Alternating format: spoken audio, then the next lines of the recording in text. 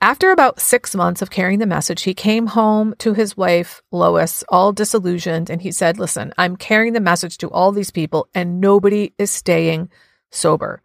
And Lois said, wait a minute, you're staying sober. And that is when Bill realized that carrying the message was a very important part of his sobriety. I carry the message first and foremost for my own recovery. And then, of course, I want all of you to recover and I want the fellowship to be around for the future. But it's selfish. We do it for ourselves first and foremost. Hi, I'm Barb Nangle. I want to welcome you to my podcast, Fragmented to Whole Life Lessons from 12-Step Recovery, where I help people heal their emotional, psychological, and spiritual wounds and make deep, lasting changes in their lives. I'm the founder and CEO of Higher Power Coaching and Consulting, LLC, where I coach people on how to develop healthy boundaries. On this podcast, I share my experience, strength, and hope from recovery. I don't support or endorse any particular 12-step recovery fellowship, and I don't claim to speak for any particular 12-step fellowship. I also don't believe that 12-step recovery is the only way to recover. You might need additional help. My hope is that you'll find my words concretely helpful in improving your life, whether you're in recovery or not. This is episode 157, Tips on How to Find the Right Sponsor in 12-Step Recovery. I've been asked to share some tips on how to find the right sponsor in recovery, so here you go.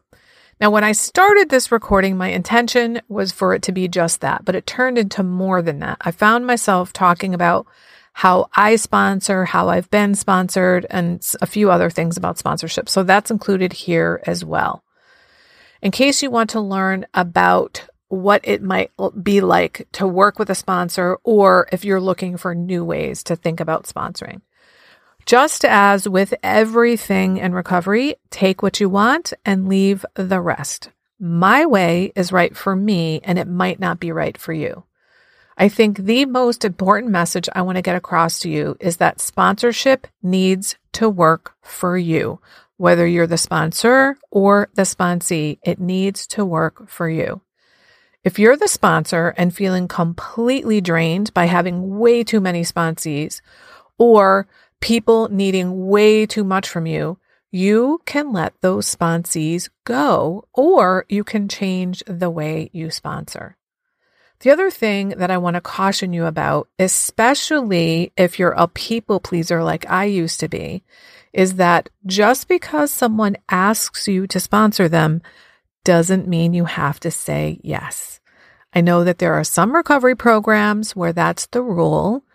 Well, sponsorship relationships need to work for you. They're supposed to strengthen your recovery, not detract from it. If you're a sponsee and you feel like your sponsor just doesn't get you, or you're feeling like shit every time you talk to them, or they make you feel guilty, or they order you around and that's not working for you, then you can let them go. It's okay to do that. In fact, it's expected that in recovery, you're going to have different sponsors and sponsees over time. Sometimes people work with the same sponsor for decades, and sometimes people go from sponsor to sponsor. It's a really individual thing, and there's all kinds of reasons that people change sponsors. So keep that in mind. The other thing I would say is that you should choose a sponsor. You should not have someone tell you, I'm going to be your sponsor. You get to choose. Being in recovery is about making choices, and you get to choose who's going to guide you.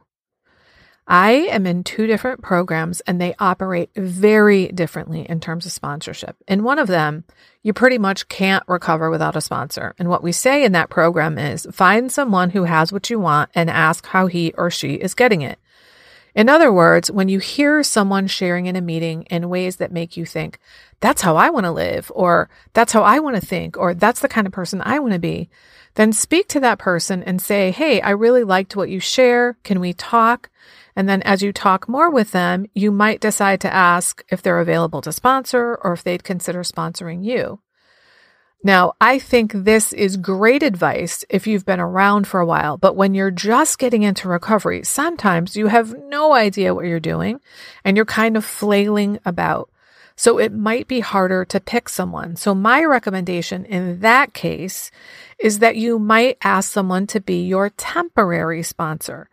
That will make it easier to let them go if they're not a good match for you. If they are a good match, then go ahead and make it a more permanent thing. But if it's not working out, you should be free to let them go. Personally, I think it's okay to wait to get a sponsor until you find one you really like. Now, I will say that though I've had my share of drinking and drugging, I'm not in recovery for alcohol or drugs. And my understanding is things are very different in those programs. So you need to take what I'm saying with a grain of salt. For drug and alcohol programs, you could possibly die if you go one more day without a sponsor. So keep that in mind. At the same time, the 2 recovery programs I'm in get lots of people from drug and alcohol programs in them. And I have heard some fucking horror stories about horrendous things that sponsors have done and said to people. So my aim is to help you avoid that. The thing is, if someone is really making you feel like a piece of shit, then they're not the right sponsor for you. This is not the fucking military. A sponsor is supposed to be a guide, not a drill sergeant, not a boss, and not a parent. If they're giving you guidance and saying things like, here's what I would do, or here's what I did, that's wonderful. But if they're saying, here's what you need to do, that's not. It's not okay because they are supposed to be like a guide to take you through the steps. Think of it like this. They've been on this staircase before you. They're ahead of you with a flashlight and they're like, oh, I've taken these steps before. This step creaks and this one's got a nail sticking out and that sort of thing. They're not there to tell you this is what you need to do for your recovery. They're there to say, here's what I did, or here's what I've seen work, or here's what works for me, or here's what I would do in that situation. They're not there to tell you precisely what to do. They're there to guide you. Okay, now about my recovery programs again. In one of my programs, you pretty much can't recover without a sponsor. You go into the program and you do the steps, and that is how you recover. But I'm also in another program where I don't think you can really recover without the steps, but there's so much other work that needs to be done that some people can't do the steps until they get to those other things. For example, they might need to do grief work, they might need to do feelings work or reparenting work. And that means that we don't do the steps right away, but we have to eventually do them. And sometimes we just can't start until we've taken care of some of those other things. The other thing is that in that program, many people come in with a fear of authority figures, and it's based on growing up in a dysfunctional family.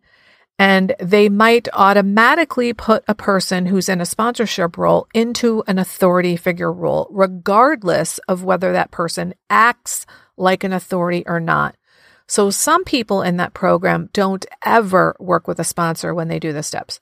They might work one-on-one with a fellow traveler, or maybe with a small group of people doing a step group, or maybe in a step study, so that they don't get into a relationship where one person is in a position of authority. Whatever method you choose to do the steps, you want to have people around you in recovery who have been through the program before, who've been through the steps before, so you can ask them questions, get guidance from them, and they can help you interpret the literature and that sort of thing. Now I'll talk about my personal experience with the steps. My first sponsor said when I met her, I'm going to take you through the 12 steps, and when we're done, I'm going to move on and get a new sponsee, and you're going to move on and get a new sponsor. And that may be selfish of me, but that's what I need to do to keep me in the steps, because that's where the recovery is.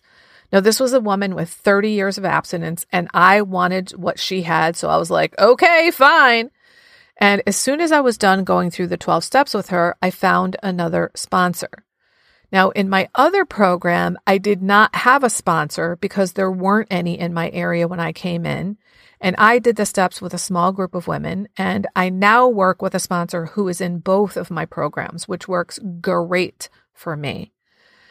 In terms of being a sponsor, I have one sponsee in one program and 4 sponsees in my other program. And every one of my current sponsees has been with me for years. I've had one for 4 years, one for just under 4 years, one for 3.5, one for 3, and one for 2.5 years.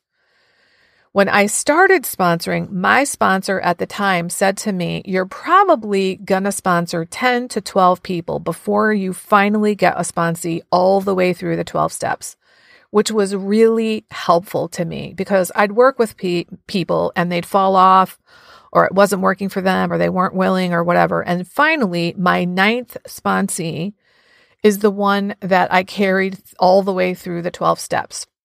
Now, I had the intention of working with her after we finished the steps, but she moved on and then I got another sponsee in that program and I'm still working with that person 3 years later. In my other program where I didn't have a sponsor in the beginning, I had 2 sponsees early on for a very brief time, one for a month and one for about 6 weeks. And then every sponsee after that has stuck around. I have no intention of letting these people go anytime soon, and I don't believe any of them have any intention of letting me go anytime soon. In fact, I've checked in with all of them recently, and I know they don't. What I've done with each of them is, when I've completed the steps, we've moved on to another piece of literature to work together. The other thing that I do in terms of how I work with my sponsees is that when I work with someone, in the beginning, I tell them, I'm going to check in with you in 30 days and again in 90 days. And I'm going to do it by email so that if you decide you don't want to continue working with me or you need to change something, it will be as easy as possible for you to let me go via email. But I also want you to know that this needs to work for me as well. So I'll be checking in with you too. So keep in mind, the main reason we sponsor is to strengthen our own recovery. Of course, we want other people to recover, but the reason we sponsor is for ourselves. In case you haven't heard the story about Bill W. and carrying the message, I'm going to tell you now. After about 6 months of carrying the message, he came home to his wife, Lois, all disillusioned, and he said, listen, I'm carrying the message to all these people and nobody is staying sober. And Lois said, wait a minute, you're staying sober. And that is when Bill realized that carrying the message was a very important part of his sobriety. So I carry the message first and foremost for my own recovery. And then, of course, I want all of you to recover and I want the fellowship to be around for the future. But it's selfish. We do it for ourselves first and foremost. And so my sponsorship relationships have to work for me.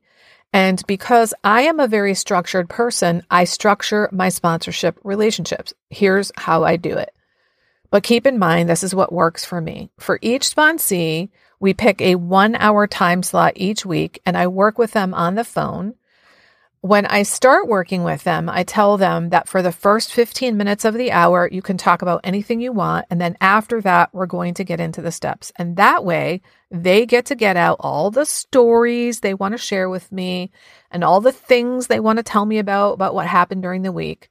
But what they don't know is that I'm actually doing step work with them during those first 15 minutes. Because my job as a sponsor is to constantly remind them how to use the steps and the tools of recovery to deal with the issues they're working on. As time goes on and I get to know them better and know their stories and their issues, I'm not so rigid about that first 15 minutes. Because what's important is applying what they're learning in recovery to their everyday lives. That is what recovery is all about. I'm also not as rigid as time goes on about the 1 hour. I had one sponsee who very soon said to me, can I have a 15-minute check-in during the week because he felt like stuff was building up during the week and he had more than 15 minutes of stuff to cover in our weekly call. So for over 2 years, that's what we did. We had the 1-hour step meeting and then the 15-minute check-in meeting. And then he decided he didn't need to do that anymore. I had another sponsee who, after we finished the steps, wanted to take the summer off before we moved on to the next piece of literature. So we did that. And during that summer, I took on a temporary sponsee. And then when he came back, we went on to our next piece of literature and we got about halfway through it and it just really wasn't working for him. So we took a break and ended up just meeting quarterly to check in. And now he's back to meeting with me regularly on a different piece of literature. I have another sponsee who had a whole bunch of shit go on because of the pandemic, as many of us had. So we ended up meeting bi-weekly instead of weekly. And I have another sponsee that I meet with for 45 minutes. Actually, I have 2 sponsees that I meet for 45 minutes rather than an hour. So I do have structure, but of course I allow some flexibility. But if somebody can't commit to being on the phone with me every single week at the same time, with exceptions from time to time, of course, then I am not the right sponsor for them. And that's okay. I don't have to be the right sponsor for everybody. One of the things this does for me is not only structures my life and structures their life. I know where they're at. I know people who say, oh, I have a sponsee, I don't know how many sponsees I have, or I have a sponsee I haven't talked to in weeks. Like, I don't ever have sponsees that I don't talk to in weeks because they're talking to me every single week because we have an appointment at the same time. Now, when people first come into recovery, they might need to speak with me every single day. And I'm willing to do that for a while, but only for a few minutes at a time. And I'm not willing to do that for years on end. It's just not the kind of life I want to lead. So if somebody needs that level of contact with their sponsor, then that's not me. And I want to say something about the phone. I have 3 sponsees in Connecticut, but I now talk to all of them on the phone. I met them in person, but none of them live close by, so we only met in person monthly. Since the pandemic, we always talk on the phone. And then I also have 2 long distance sponsees. One is on the other side of the country and one is in a different country. And so, of course, I talk to them on the phone. I also tell all my sponsees that they can reach out to me at any time. They need to text me, not call me, because I keep my ringer off. But they can text me and say, hey, can you talk? And if I can't talk that day, I let them know that I can't and that I will pray for them, and then I pray for them. But if I can, I either call them right back or I give them a time, in the next 20 minutes or hour or whatever. And I do my best to be there for them. So those are just some of the ways that I sponsor. Another thing that I want to say is about the gender of sponsoring relationships. I know that in some programs, it's a no-no for people to work with someone of the other gender. But in the programs I'm in, people sponsor any gender. I've had men and women sponsors, and I sponsor men and women. In fact, I have sponsored more men than women. It's really up to the individual. Some people have issues with the people of their own gender, so they won't work well with them. And it's really more on the sponsor to take charge of this kind of thing, since they're the one with a stronger recovery. Now, I do get where this concern about gender comes from, which is to avoid any possibility of romantic interest. But you also have to keep into consideration that not everybody is heterosexual. So the gender thing is not a hard and fast rule in recovery, though I know for some people it is. One last thing I want to share. I know that in some programs and in some regions, it's hard to find sponsors. And my tip for you is to go to other meetings, especially now that the world has opened up via Zoom for meetings. Even if you're not going to go to those meetings on a regular basis, you can still visit other meetings to meet different people and let folks know, hey, I'm looking for a sponsor. You're much more likely to find one that way. I hope all of this has been helpful to you, but if you have specific questions about sponsorship that I might be able to help you with, I'm happy to answer them. I am not going to sponsor you and I'm not going to help you find a sponsor, but I can answer questions for you. email me, barb@higherpowercc.com, or DM me on Instagram. If you're ready to finally have an enjoyable, relaxing summer doing things you really want to do, instead of always following other people's agendas, I have some openings for private clients right now. If you are really tired of saying yes to things you really don't want to do and being overly accommodating to others, this is for you. It's time to start accommodating yourself. Maybe you're dissatisfied with your relationships and overwhelmed with all kinds of difficult feelings because of your interactions with others. If you'd like to get your life in order before the summer hits, go to barbchat.net and sign up for a free 30-minute call with me about my private coaching so we can get started right away. That way, you'll be done by summer. This is for people who are finally ready to make deep, lasting changes in their relationship patterns, including their relationships with themselves, their partners, family, friends, and colleagues. Go to barbchat.net. If you like this podcast, and I'm guessing you did or you wouldn't still be listening, then you're gonna love the other things I have to offer. If you'd love pre-released podcast scripts and episodes before anyone else gets them, or if you'd love access to content from my private vault that I developed exclusively for my private clients, which is like having a work session with me without me actually being there, go to patreon.com/higherpowercoaching. There are 3 tiers ranging from as low as $4 up to $24 a month. You'll also love my weekly newsletter, Friday Fragments, which has content very similar to the podcast. You can check it out at fridayfragments.news. That's fridayfragments.news. Please like and subscribe to my podcast on your favorite podcast outlet. I'd also love it if you'd leave a review, which you can do either in the show notes or on Apple Podcasts.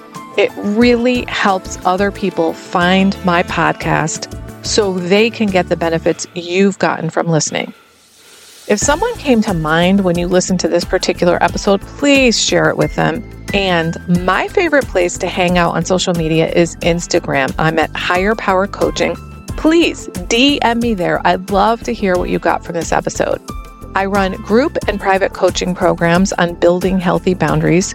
Whether you need help with boundaries in your personal, professional, or romantic life, I can help. Head on over to barbchat.net, where you can hop onto my calendar for a free 30-minute Better Boundaries consultation. My ideal client is someone who is ripe for change. If that's you, I would love to work with you. My goal with all my work is to help you make lasting changes in your life like I've made deep, lasting changes in my life. Remember, it's never too late to recover. No one is beyond hope, and healing is possible. Thanks for listening.